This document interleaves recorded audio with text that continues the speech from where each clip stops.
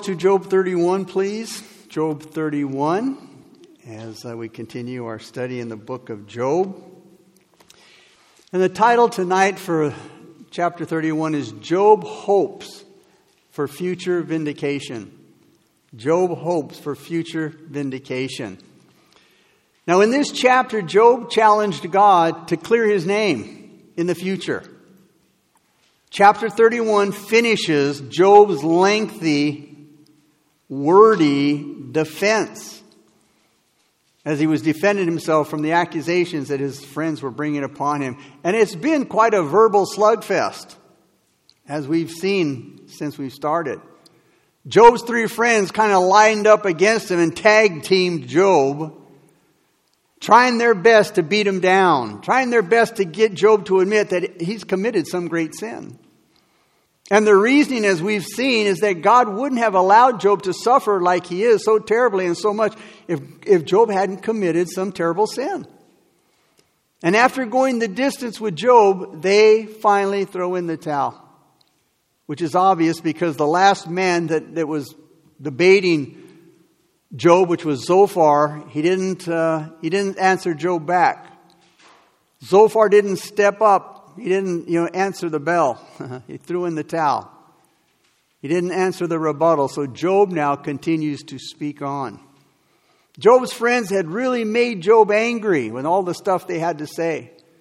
And Job comes out of his corner still swinging.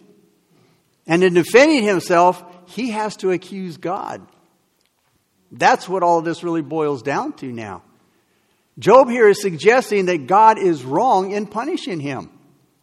And probably the most foolish thing that any person can do is to justify themselves, since God must charge us with sin. And you see, the minute you start to justify yourself, defend yourself, God immediately will have to point the finger and say at you and say what you are. Real wisdom and the correct position to take is to condemn ourselves totally. And then to cast ourselves upon the mercy of God. Yes, Lord, I am a sinner. Yes, I am not perfect. Yes, I have messed up. But Lord, I come to you based upon your mercy. And when we do that, then God becomes our justifier. He becomes our advocate. There's nothing but wrath for the self-righteous. There's nothing but grace for those who judge themselves.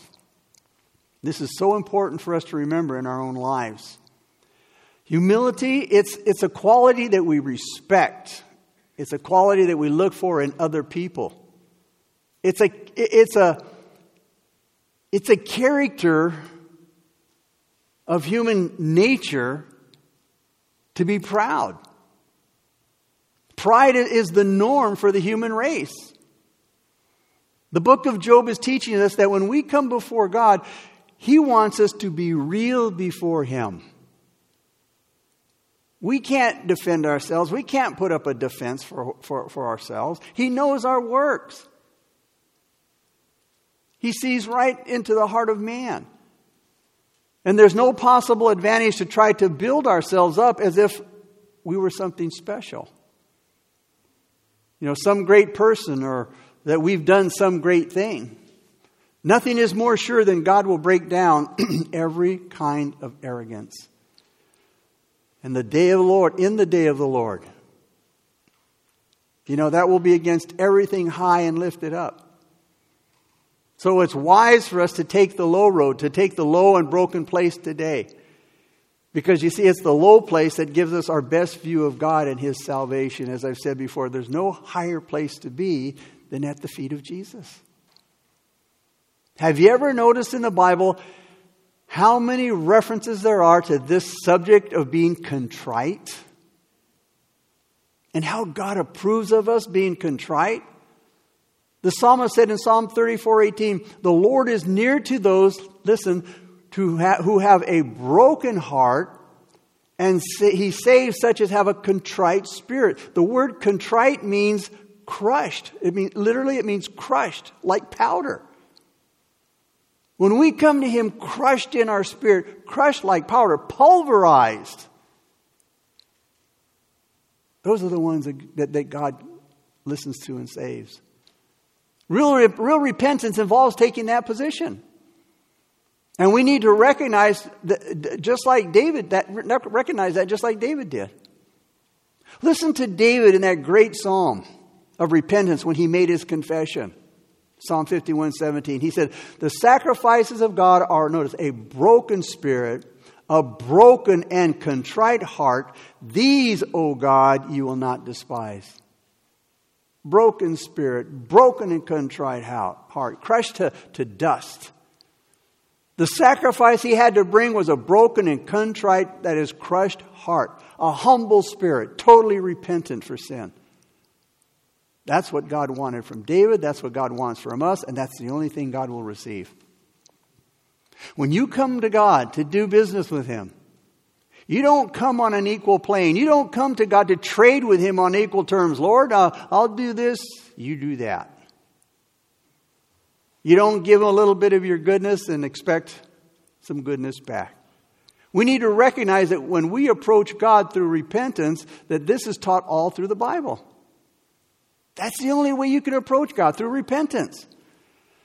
Isaiah 57:15 says this, for thus says the high and lofty one who inhabits eternity, whose name is holy.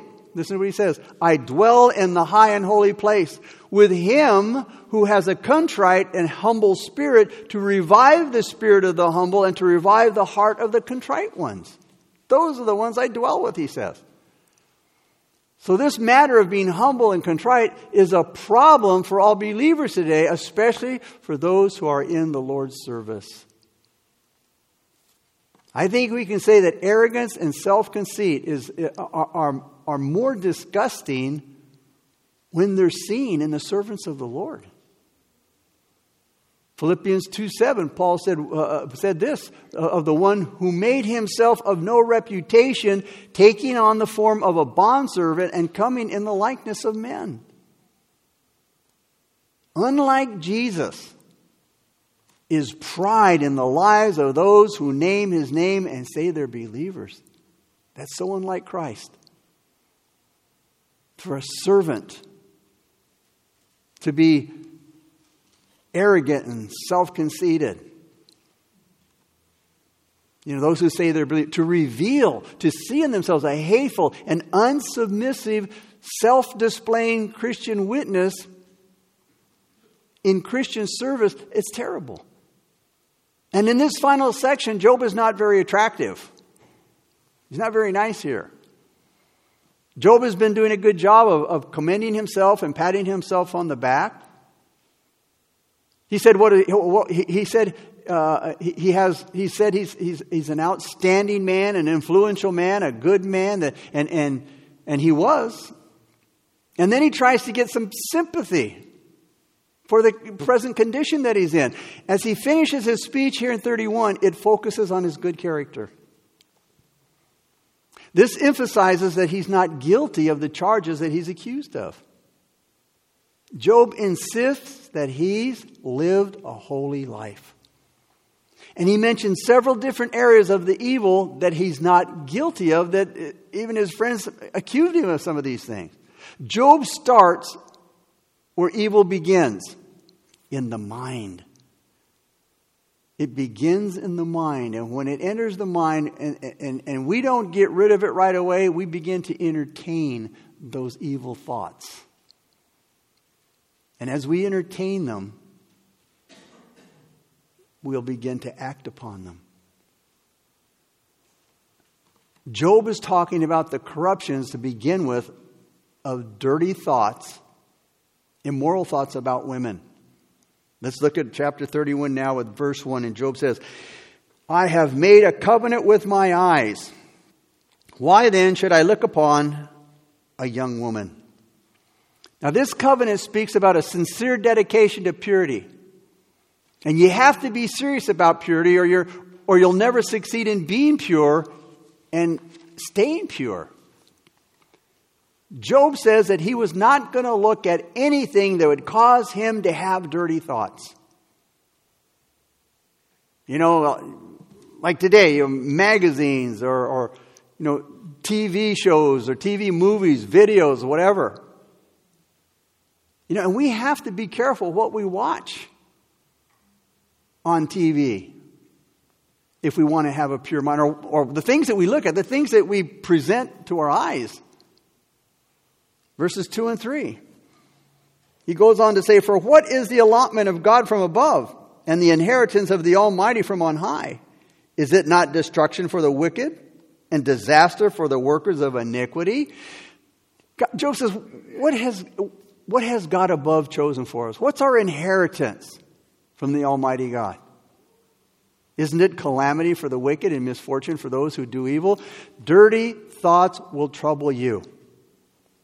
And they will rob you of divine blessings, and they will bring God's judgment instead. Keep your mind clean if you don't want to be under God's judgment. Verse 4. "Does he not see my ways and count all my steps?" Notice that. God sees everything. The psalmist speaks even clear here about this awareness. God, you know my thoughts even from far away. In Psalm 139, the psalmist tells us that he knows our thoughts from afar off. You know what I'm thinking. God knows every thought that we think. You'll never keep your dirty thoughts from God. And just knowing that should keep our minds, it should purify our thoughts. It should, cleanse our thinking. 5 and 6. He says, "If I have walked with falsehood, or if my foot has hastened to deceit, let me be weighed on honest scales, that God may know my integrity." Job is saying he's an honest man. And to prove that he's honest, he says, "God, I'm willing to be weighed on your scales, because your scales are just. They're equally balanced. You don't put false weights on one side so the weight comes out different or unequal. Your scales of justice are honest scales, and they will prove my innocence." Verses 7 and 8. He says, "If my step has turned from the way, or my heart walked after my eyes, or if any spot adheres to my hands, then let me sow and another eat. Yes, let my harvest be rooted out."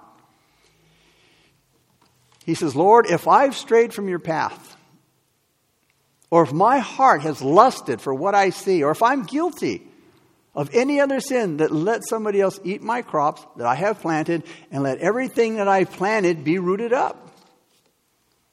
Job argues that he hasn't walked away from God's commands, that he hasn't departed from obeying God. And to prove it, he says, "God, I am willing to suffer the harsh consequences that you bring upon me if I'm guilty. Let somebody else have the crops I've planted and uproot everything else that I have. You might seem to get away with disobeying God for a while, but sooner or later, God's judgment will come." Verses 9 through 12. He says, "If my heart has been enticed by a woman, or if I have lurked at my neighbor's door, then let my wife grind for another, and let others bow down over her. For that would be wickedness. Yes, it would be iniquity, deserving of judgment. For that would be a fire that consumes to destruction, and would root out all my increase." He says, "Lord, if my heart has been seduced by a woman, if I've lusted after my neighbor's wife," he says, "now let my wife belong to another man. Let another man sleep with her. For lust is a shameful sin. It's a crime that should be punished." He says it's a fire that burns all the way to hell. It would wipe out everything that I own. What Job is talking about here is adultery. Job says that he's not guilty of that. And what Job says here about adultery is very instructive, and it's an excellent warning against it. It's a warning that's very needed in our morally wrong age, where adultery is a common thing and an accepted thing. The prompting of adultery, what brings it on, is twofold. It's either brought on by enticement, that is either by the woman or by the man, or by an ambush of the man. When it says there in verse 9 that he laid in wait, the word laid in wait, lurked, it means to lay in wait. Adultery happens either because the woman enticed the man or the man has enticed the woman. Either way. Adultery breaks up marriages. It destroys families. It devastates the kids. And you know what the cause of adultery is? Hardness of heart. Hardness of heart. It basically means we can't get along. It basically means you can't forgive and you can't let it go.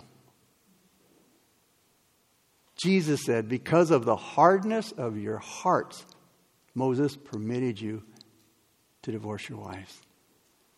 That's a pretty sad thing. Because I'm not willing to forgive. I'm not willing to say I'm sorry. Not willing to say you're forgiven. Verse 10 here is the language of an offended wife becoming the wife of another man and doing the household chores and having sex with him. In clear and simple language, the Bible says adultery is wicked. Verse 11. We see with Joseph, when he told Potiphar's wife in Genesis 39:9, he said, it is great wickedness. It is a sin against God. It's great wickedness. But our society today has done a great job to whitewash it by giving it, if you want to call it that, nice names, palatable names and toleration. Oh, well, it's an affair. They're in love. They're miserable. Their marriage right now, they're miserable. They found somebody that cares for them, that wants to take care of them. He's fallen in love with somebody else.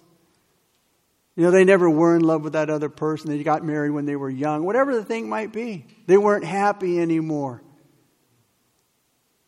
And one of the things I hear a lot is, God doesn't want you to be unhappy. God wants you to be at peace, which is true. But no matter how you spin it, it is still a wicked sin. And we even catch ourselves sometimes in movies where the husband is bad or the wife is bad and they're unhappy and they're just, they go out and they meet somebody by accident or somebody at work, and this guy or this girl becomes something or someone that their husband or wife at home is not. Oh, they're good listeners or they care. And the next thing you say, and you're sitting rooting for that.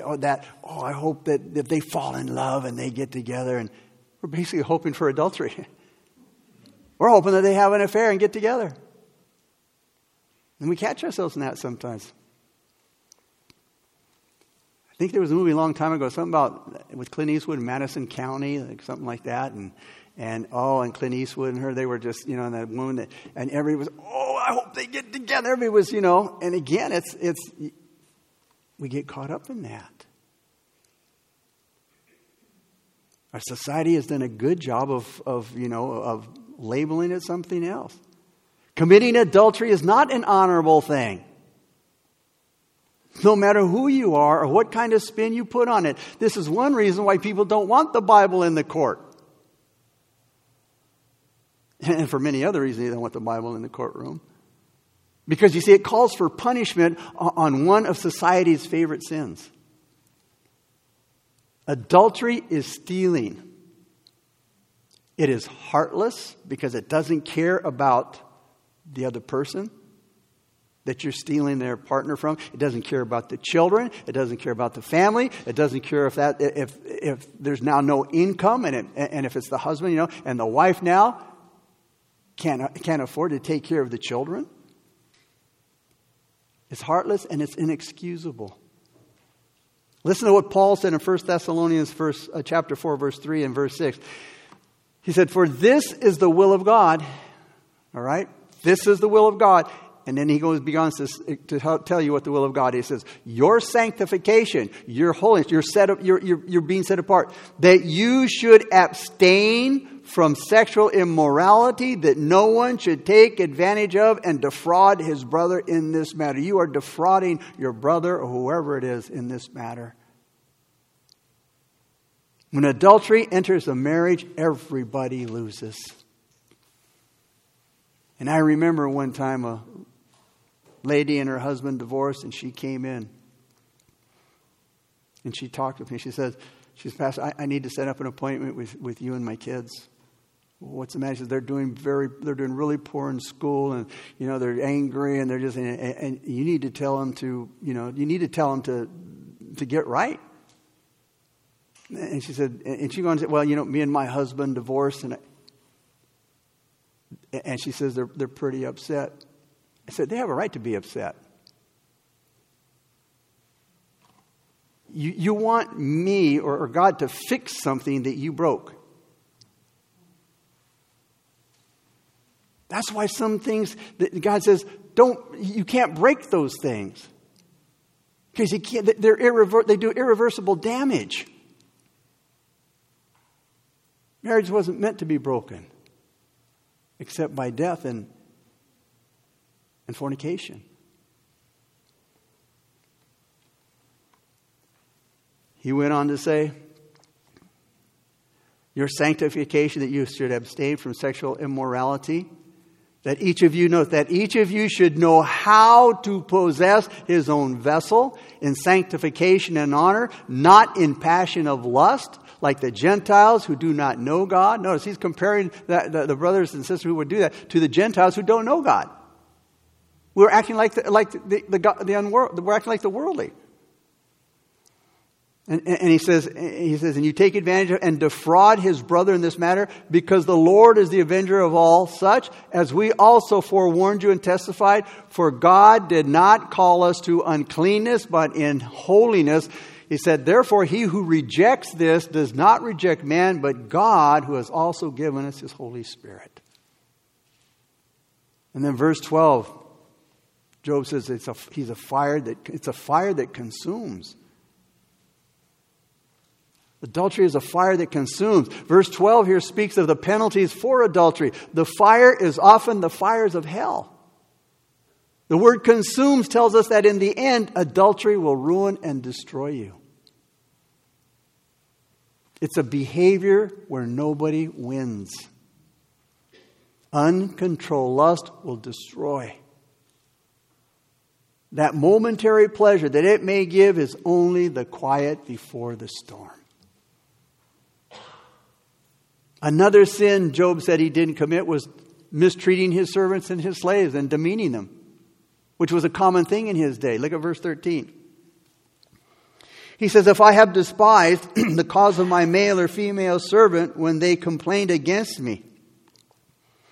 The demeaning that Job brings up here is the disregard for their justified complaint. That is, if their master was treating the servant badly and they had a legitimate complaint, that they wouldn't get listened to. Servants often had complaints about the way they were being treated, but weren't listened to. Nothing was done. Cruel masters didn't pay attention to the complaints that were truly being demeaning to the servants. Verse 14. What then shall I do when God rises up? When he punishes, how shall I answer him? Job reminds us that we have to give account to God for what we do. Paul gave the reminder when he said in Romans 14:12, so then each of us shall give account of himself to God. If you put down your servants or whatever evil you do, you'll have to give an answer to God for your behavior. Verse 15. Did not he who made me in the womb make them? Did not the same one fashion us in the womb? He was saying, again, speaking about this time, he says to look down on your servant or slave in a demeaning way was a form of discrimination. Because he says, to God, all men are the same. Also, Job wasn't guilty of ignoring the needs of the less fortunate, of which Eliphaz accused Job of. He accused Job of depriving the less fortunate back in chapter 22, verse 6 through 9. And Job already denied that accusation in chapter 29, but now he's dealing with this issue again. And he argues against the charge again. Look at verses 16 through 23. And also go to verses 29 through 32 after that. But verse 16 through 23, it says, "If I have kept the poor from their desire, or caused the eyes of the widow to fall, or eaten my morsel by myself so that the fatherless could not eat of it, but from my youth I reared him as a father, and from my mother's womb I guided the widow." He says, "If I have seen anyone perish for the lack of clothing, or any poor man without covering, if his heart has not blessed me, and if he was not warmed with the fleece of my sheep, if I have raised my hand against the fatherless, when I saw I had help in the gate, then let my arm fall from my shoulder, let my arm be torn from my socket, for destruction from God is a terror to me, and because of his magnificence I cannot endure." Now, Job here wasn't boasting. I mean, he's talking about all the things. He says, if I've done all of these things, then let God rip my arm from my socket. He wasn't boasting. He was defending himself in front of men, and he was looking for God to clear his name. He was saying, if I've lifted my hand in court against any man, Job hoped that God will rip that arm right out of its socket. He says, I was concerned for the need of widows. I was concerned for orphans and the poor. I gave them food. I gave them clothing. I came to their defense in court. He said, I even treated them like members of my own family, and I took care of them until they could take care of themselves. God had given Job his wealth, and God could take it away from him if he didn't share it with others. That's what he was saying in verse 23. But Job was a good neighbor. He was a good neighbor to his enemies also, and to strangers passing through town. That's what he says here in these verses. And because Job was a wealthy and powerful man, no doubt there were a lot of people who envied him as well as hated him. And yet Job was kind to them. He didn't rejoice over their misfortunes or ask God to curse them. Job was also generous to strangers, giving them food to eat and a place to spend the night. None of Job's servants could ever accuse Job of being selfish. His home was open to everyone, and he was generous with his gifts. Verses 29 through 32.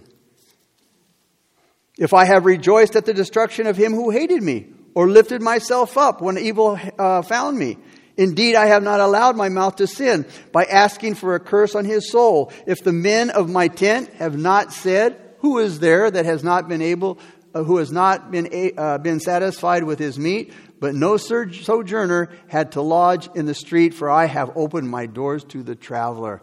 Notice. So he was saying all of these things that he had done.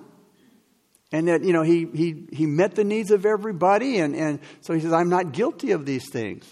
Now back to verse 24 and 25.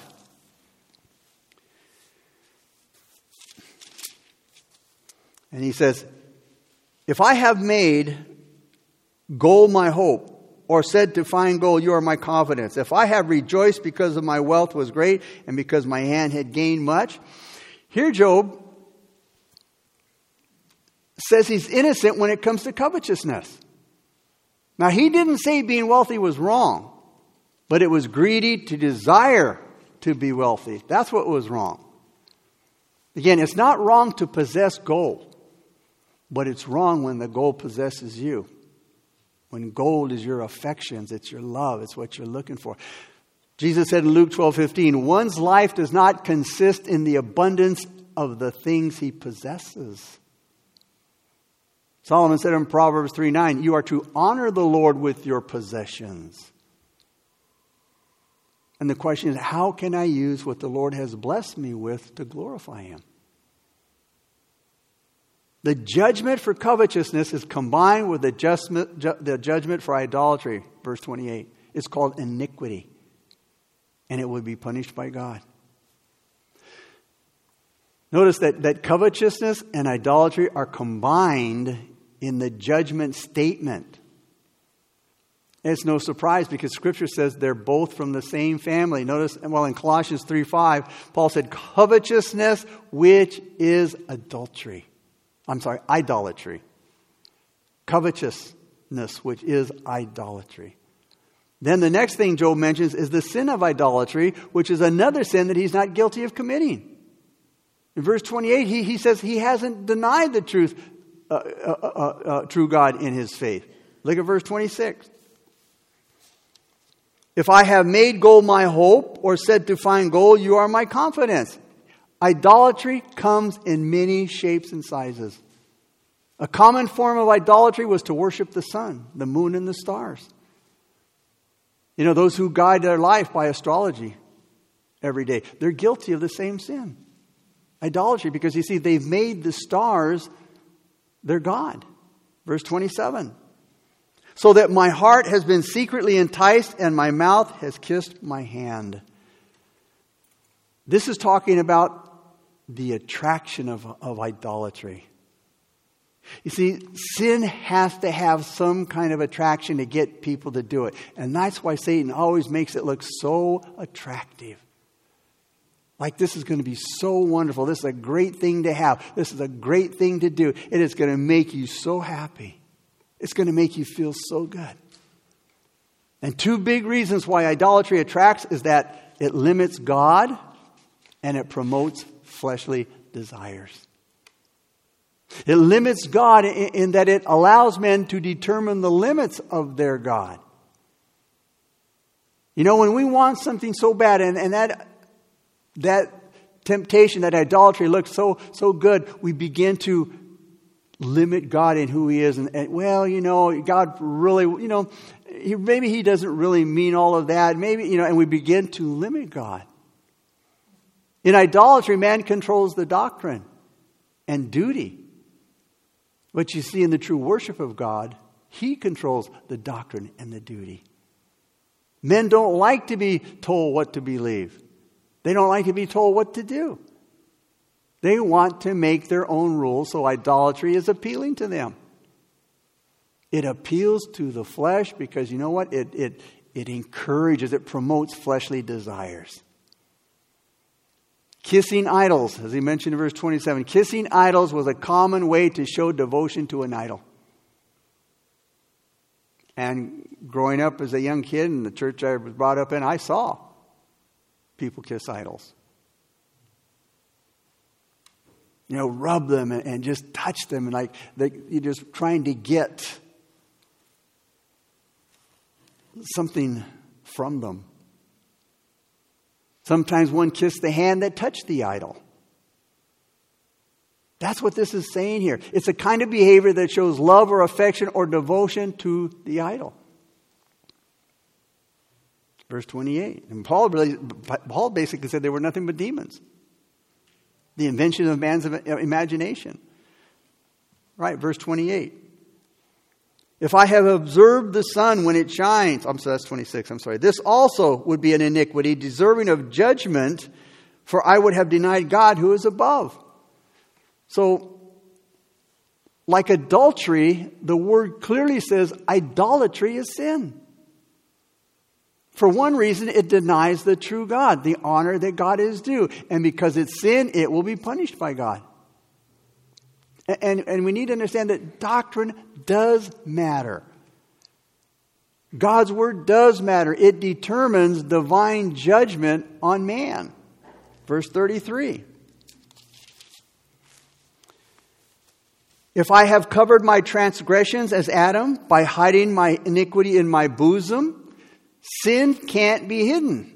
It can't be disguised. And Job talks about that here. He's saying that he's not hiding or trying to cover up any sin in his life. Now we know in Genesis that after Adam sinned, he hid. He hid after sinning in the garden. He tried to cover his sin. And as we can see, that trying to cover our sin, it started a long time ago. It's man's habit to try to hide the evil that they do. Verse 34. Because I feared the great multitude and dreaded the contempt of families, so that I kept silence.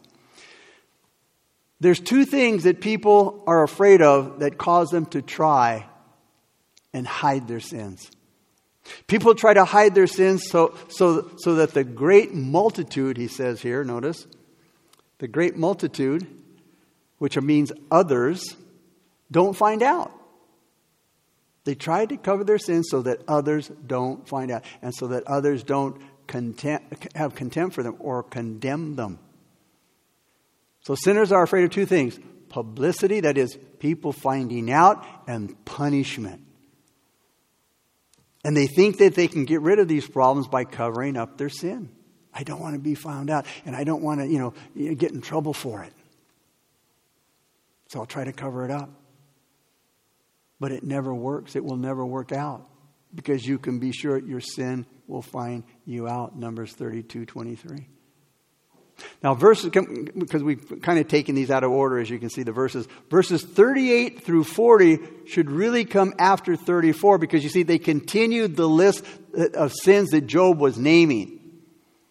Sins that he's not guilty of committing. So this area deals with not honoring contracts, dealing with getting land or renting land or any other deal having to do with the land. This has to do with failing to do something required by duty or law. In principle, it has to do with keeping your word. This is another common sin that's still a big problem today. A lot of people don't keep their promises. They don't keep their obligations when it comes to contracts. They only want to get the thing that they're after. They only want to gain, but they don't intend on carrying out their responsibility to others. They're not honest when they sign contracts or agreements. Look at verse 38. Notice, if my land cries out against me and its furrows weep together. Job personifies the land and the furrows. He's actually referring to people who are involved with the land, whether they're renters, sellers, or servants. He's saying if the contract is broken or not followed, the wrongdoer will ignore the complaints, just like he ignores the complaints of his servants back in verse 13. Verse 39. He says, if I have eaten its fruit without money or caused its owners to lose their lives, he says, the slacker often gets his profits. He often gets the fruits without paying the due price and without caring about the rights of the other people involved. It doesn't bother him if the other party starves to death or their business dies because he hasn't fulfilled his end of the contract. He just cares about what he can get and for his own self. The wrongdoer just uses people, Job says. The contract is used just to get what they want. Verse 40.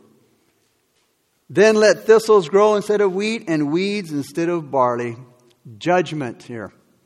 Judgment eventually always comes to the person who gets their gain, unlawfully, in an unlawful way. Job says, weeds instead of wheat and barley. Let them receive weeds instead of wheat and barley, which portrays loss for the cheater.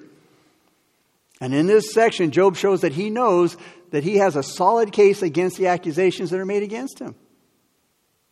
That they're not causing him all of his troubles. So he's more than willing to be examined in front of a court. So he's asking to make his plea before the court. Look at verse 35. Oh, that I had one to hear me. Here is my mark. Oh, that the Almighty would answer me. Job has said before, he wanted to have a court of justice hear his case. Because he's confident with the Almighty, sitting at the bench.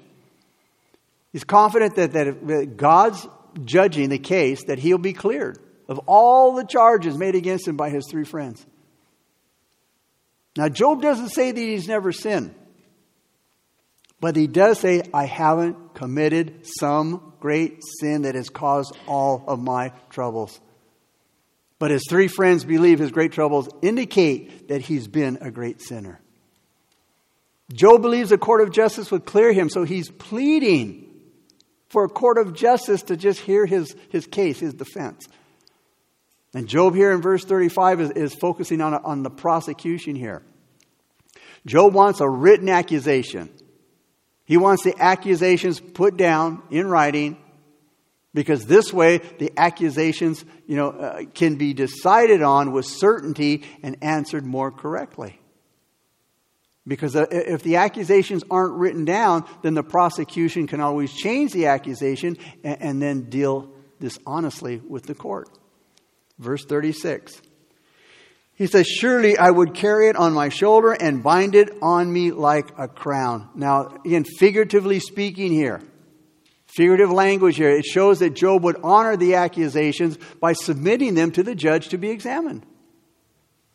Now, putting something on the shoulder on one's crown, it's a place of honor.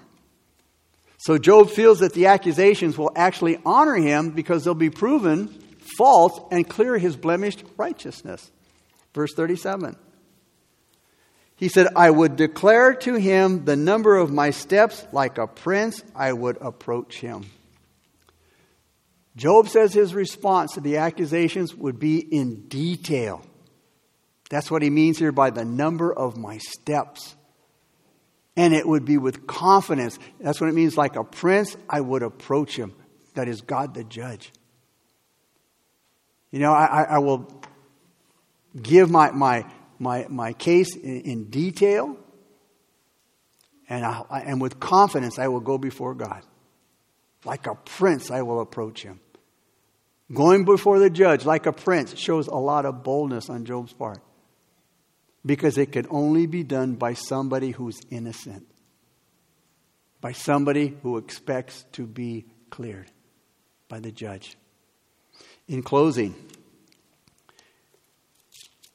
this tells Job's three friends that Job thinks that their accusations are all groundless.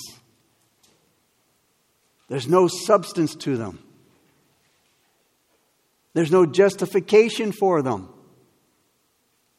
And Job feels very sure that he's going to be cleared. And he's right. So that's why he can go boldly to God the judge and expect to be received kindly and to be cleared of all of his charges. You see, when you have a clean record, that is a clean slate, you're not afraid of judgment. You're not afraid to be examined. Job had challenged God because he was sure that God would clear him. Job's three friends were sure that God would condemn him, of which we know they were wrong. Father, we come before you, again, thanking you for this passage, Lord. Father, as we learn, God, you are a fair and honest judge, Lord. You are a righteous judge, the scriptures say. And Father, we know that when we come before you, and we're innocent of all charges that Satan tries to put upon us, Lord, because Jesus has bore our sins. And he's given us a clear slate that with confidence we know that we can stand before you on that day. And you will declare us innocent of all the charges that our adversary